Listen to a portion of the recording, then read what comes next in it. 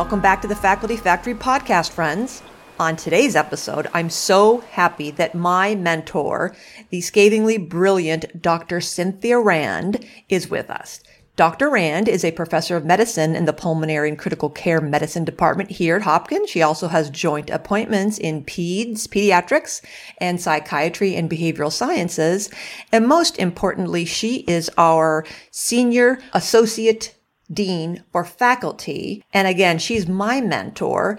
And Cindy was also recognized as getting an award, the David Levine Excellence in Mentoring Award. I said, she's my mentor. And so I thought, what better person than to get on the podcast today to talk to us about mentoring. So with that, hi, Cindy. Thanks for calling in. Hi, Kim. It's really wonderful to sort of translate the conversations that we have in just our everyday work interactions and then occasionally over wine. So Yes. happy to talk to your audience and share a little bit about my experiences. Thank you. So I know you and I talk a lot about in the Office of Faculty. We have over 3,000 faculty members here at Hopkins. A common refrain or concern is mentoring. And our dean, Paul Rothman, has taken it to heart when he came to Hopkins to really put mentoring front and foremost, as has our boss, our vice dean for faculty, Dr. Janice Clements. So everybody can appreciate mentoring. But if we put ourselves in the shoes of a faculty member, particularly a junior faculty member who may be listening to us right now, everybody talks about mentoring. Yeah, lots of literature out there. We all understand how important it is, but sometimes it's difficult. So break this down for us. If I'm a new faculty member, how do I find a mentor, but more than that, the right mentor for me? Right. And that's actually a question that I get pretty often, is that we place such an emphasis on it, and appropriately so, because the research strongly supports the fact that in academic medicine, having a supportive and strong mentoring relationship is really an important predictor of having a successful academic career. But when you arrive in a new institution, or you have just transitioned from your fellowship and you are looking for someone who can serve as your research mentor, it can feel a little overwhelming to identify, how do I do this? How do I go about this? What's the right mentor? And a related question is, what would make that mentor want to work with me? I think it helps to recognize that mentoring is lots of different things, and that's important, because at times it may be that we need to engage multiple different people to serve as our mentors. Mentors can be, and perhaps most traditionally, they're thought of as the people that help us learn the research process, the content, the scientific and conceptual elements of whatever our research focus is. They can be clinical mentors to help us with our clinical skills.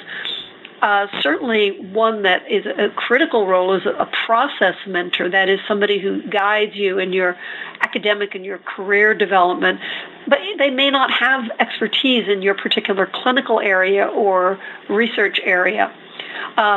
Mentors can also be the people that act as your sponsors and your advocates, that run interference for you when you have an issue. And one that I find often I'm in this role as someone who you can come to when you really don't know quite what the next best steps are. Should I say yes to this commitment? Should I say no? Should I write that chapter? Should I join that scientific organization? So having mentor or one mentor or multiple mentors can serve many different functions. I usually speak with junior faculty about, first, know the landscape. Understand when you're trying to identify who is the right person to work with, you need to be familiar not only with the individual's science or research, you need to be familiar with their history of mentoring. You need to understand their track record. I even encourage going beyond just what you know anecdotally and thinking about research activities, and go so far as to do a PubMed on this person, find their CVs, go to NIH Reporter and look at the grants they're funded with, look at Scopus, look at ways so that you're as knowledgeable as possible about what they're doing. Visit labs, visit research groups, sit in on lab meetings, sit in on research groups so that you can have an understanding of how your mentor is interacting and supporting the mentees who are there. It's useful as well as a junior faculty in thinking about a mentor is to understand your mentor's connection not only in the institution but outside the institution. That is, what panels and committees do they serve on? What organizations do they belong to? And this is not something that you get from one particular source. It's really more about doing just a lot of talking with colleagues and others just to say, for example, if it were about me, Dr. Rand, what's her professional society? Where's she connected? You can do this at national meetings. You can tell from national meetings often what the level of engagement of your mentor is. All of this can be useful in understanding as you enter into this research group, what will be the capacity of that research mentor to connect you with the broader world. Mm-hmm. Now, yeah, please. I was just going to say, so a couple of things popped in my head. I love how you say, know the landscape, do your work. What is the track record of your mentor? So that's really good advice. And so if a new faculty member is joining an institution and has been given the task to identify a mentor, that, of course, sounds like some pretty good marching orders to do some research, as any scientist would.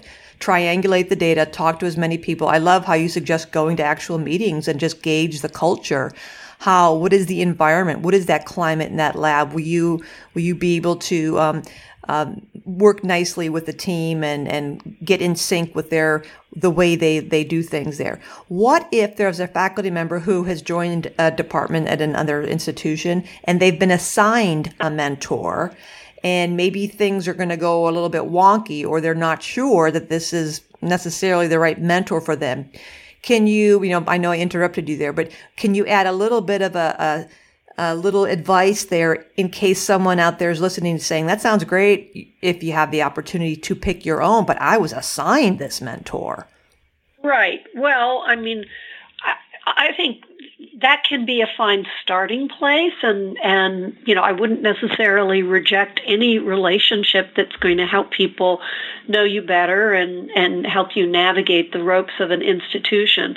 So if it's a benign relationship, but not necessarily covering all the bases, then I would recommend that you complement that with additional mentors. This is the multiple mentor strategy, and that doesn't have to be within the division. It can be outside the division. It can even be through your professional organization. Many national professional organizations, such as mine, the American Thoracic Society, have mentor match programs where you can have someone who is in your field serve as a resource to you. So don't feel limited by that assignment. I would say, however, you touched on and suggested, well, what if it goes wrong, and what if it's a bad relationship? And I think that's an important point to bring up. I think it is a reality that sometimes either assigned mentors or mentors you selected yourself, that the relationship doesn't work out, and that can be complicated, and how do you approach it if it is unsuccessful? And typically the causes of mentoring failure are poor communication or lack of commitment, or in some instances just lack of experience in knowing how to do it. Mentoring is a skill you acquire over time. Some of the most negative mentors, there's actually a term for them. They're called tormentors. The people that, they may think they're wonderful mentors, but they actually, as opposed to building you up and supporting you, they actually tear you down and make you feel devalued and make you actually think about getting out of the field. So if you're in that situation, if you have a mentoring relationship that's not working, the first place is, a little self-inspection. What's my role in this? And have I been communicating well? Have I been following through? am I proactive in my menteeship? Am I taking ownership of my own career and making appointments and attempting to connect with my mentor and attempting to move forward? If that isn't the case, and you have never addressed this with your mentor, the first strategy is to try and work it out. You share your concerns. You sit down and you just say, I somehow or another, this is, I feel like I'm not benefiting the most from our relationship. What have been your thoughts about our relationship? Ask for feedback from your mentor on how they think it's going. And after working it out, the next step would be supplement it. If the person is perhaps just a little clueless in some areas, but brings you certain skills, maybe they know the content or the science really well, but they're just completely useless in career mentoring, and then you add additional formal or informal mentors. Right. If the mentoring relationship is truly toxic, if you have a tormentor, if you feel demoralized, or if you find that you just are finding no reward in this relationship, then end it. Change mentors. It's appropriate and necessary, and fortunately it doesn't happen a lot, but it happens regularly. Yeah, we've all been there and heard these stories of relationships gone wrong, or just a relationship outliving its utility, that there is a certain expectation that maybe we've reached the end of a road and now we are at a nexus, where a turning point where my research is going to go that way because I'm going to be independent, or a new leadership position. And so there's just another kind of like an annual review of, let's take a pulse check and see where we are, and is this still a fruitful relationship? Because I hear a lot from faculty members too. Well, he's so busy. He's a mentor for so many mentees. I feel bad bothering him, or he's got a lot on his plate, or he doesn't really seem to pay attention to me because of the burden of being a mentor to so many people. So I think a lot of mentoring relationships will naturally evolve over time and maybe turn into more collegial or collaborative or friends. Some become almost like family. Some just, as I mentioned, outlive their usefulness, or some are, dementors or tormentors. So you want to get rid of those and shake those off quickly. So I think that's some good advice and some realities that if this happens to people, you don't feel badly. This is human relationships, and they're bound to go wrong at some point. Absolutely. And I think in selecting your mentor, understanding their history of mentoring is really important. The best predictor of a successful mentoring relationship going forward is selecting a mentor who has a history of successful mentoring relationships. Mm-hmm. Now, that said, that can also lead to mentors who have a lot of mentees, and getting their time and being able to get on their radar can be a little bit challenging. So if you find yourself in a situation where you have, for reasons either scientifically or otherwise, that you are selecting a more experienced senior mentor, there may be that you do want to supplement that you may want to have others who can complement it. Conversely, if you are in a situation where you're excited about the opportunity of working with a junior faculty, they're typically more available. So let's say you're a new assistant professor, and there may be an associate professor who's got their R01 funding and they're excited and pursuing a new area. That individual may have more time, may be more personally engaged. They certainly will have fewer mentoring commitments and may be able to give you more of their attention.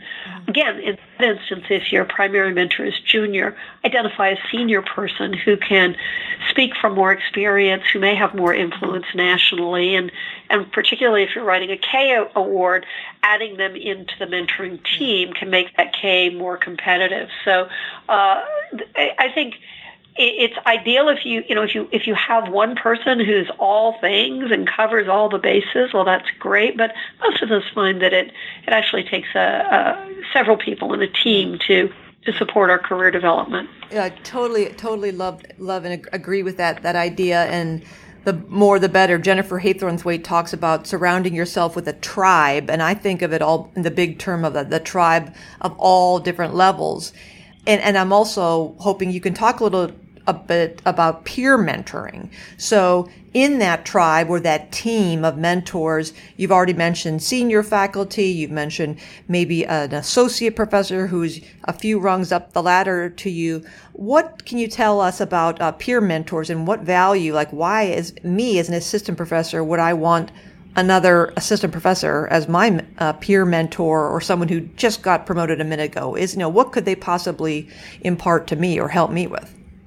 Well, I mean, one obvious advantage of that is they're exactly in your shoes, right? And so they can help enormously in just normalizing the experience that you're going through. So, having a community of peers who can share what's worked for them in very similar situations.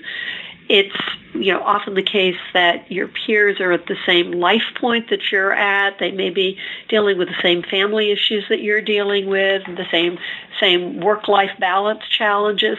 They may be struggling with the same insecurities and the same difficulties in navigation. And the beauty of peer mentoring is that there's commonalities, but everybody's at a slightly different point, and they may have a nugget of wisdom or a connection or something picked up from their mentor that yours did not. So never turn down those opportunities. There's one other thing I wanted to add, Kim, that I think is important to think about again, and this is a reciprocal relationship. Mm-hmm. And I talked about how you pick the mentor, but remember that the mentor also needs to pick you. Mm-hmm. They need to be engaged in you, and that is something you have some control over. Why should the mentor take you? One simple recommendation, but it's remarkably frequently ignored, is know your mentor's work. Mm. And when you meet with them, come prepared. And after that meeting, if this is your first date, if you're just meeting this person and you're showing up and saying, Dr. Skorupski, I'm very interested in thinking about geriatric well-being, and I'm thinking about, how I might best measure that. And then you have a conversation and say, I'm so glad you're interested. It's an area I know a lot about. I've done some work in this area, and you should go into that first meeting already knowing what Dr. Skorupski has published. And then if Dr. Skorupski suggests to you, there's some great work that's been done by so-and-so, the next time, the second date, mm-hmm. you should have read that and more. This is part of being proactive. You should both impress that you follow through, but be prepared. That's the nature of the relationship. Mentors that describe unsuccessful mentees, they're tear your hair out mentees, describe them as brilliant but not working up to potential, not focused, passive, not a team player, poor time management, unreliable, not listening. If you do relatively simple things of following up, take some ownership, you will not only find that mentors are very interested in working with you, but you'll develop a stronger and more positive relationship. I guess if I were to sum it up, Kim, I would say that proactive menteeship requires that you engage around setting and being a part of what the relationship is going to be. That is, plan and set agendas for the meeting, agree on the structure and the objectives, certainly respect your mentor's time and show appreciation. Clarify, really asterisk this point, clarify your mentor's expectations about what do they see as your milestones, what are the points and deliverables, what do they see as a measure of success. Follow up, as I said, on drafts. If your mentor turns around and has read a draft of something you've written, a grant or a paper, get it right back, turn it around. Ask for and be receptive to feedback. Come in and say, I'm really glad you like this draft, but I'm sure there are things that I could do better. Are there areas where you could see that I could be working on for improvement? Be responsible and flexible. You're working with busy people, and you may need to accommodate a little bit. And then take ownership of your own career development. I think these can be lifelong, and should be lifelong relationships. Even at the point that you're full professor and senior associate dean for faculty, you still have mentors you turn to and ask advice for, and they may be all across the country. So it's worth the investment. Can't agree more, and that's a lot of wisdom packed into 20 minutes. Well, I hope you have appreciated these words of wisdom from my mentor, Dr. Cindy Rand, here at Hopkins, our Senior Associate Dean for Faculty. And with that, I want to thank you so much, Cindy. Dr. Rand, you are wonderful, and I hope you'll join us again on the podcast sometime. How does that sound, Cindy? That's perfect. Sounds fun. Thanks for tuning in to Faculty Factory Podcast. The mission of the Faculty Factory is to build and support a community of leaders in faculty development who share tools, resources, wisdom, and encouragement in service to our faculty members, schools, and institutions. We encourage you to go to facultyfactory.org to find out more. Get in touch with me, ask me any questions. Maybe you want to be interviewed on the podcast. Thanks for tuning in to Faculty Factory Podcast. We'll see you next time. The Faculty Factory podcast and website is sponsored by the Johns Hopkins University School of Medicine Office of Faculty. For more information, visit facultyfactory.org.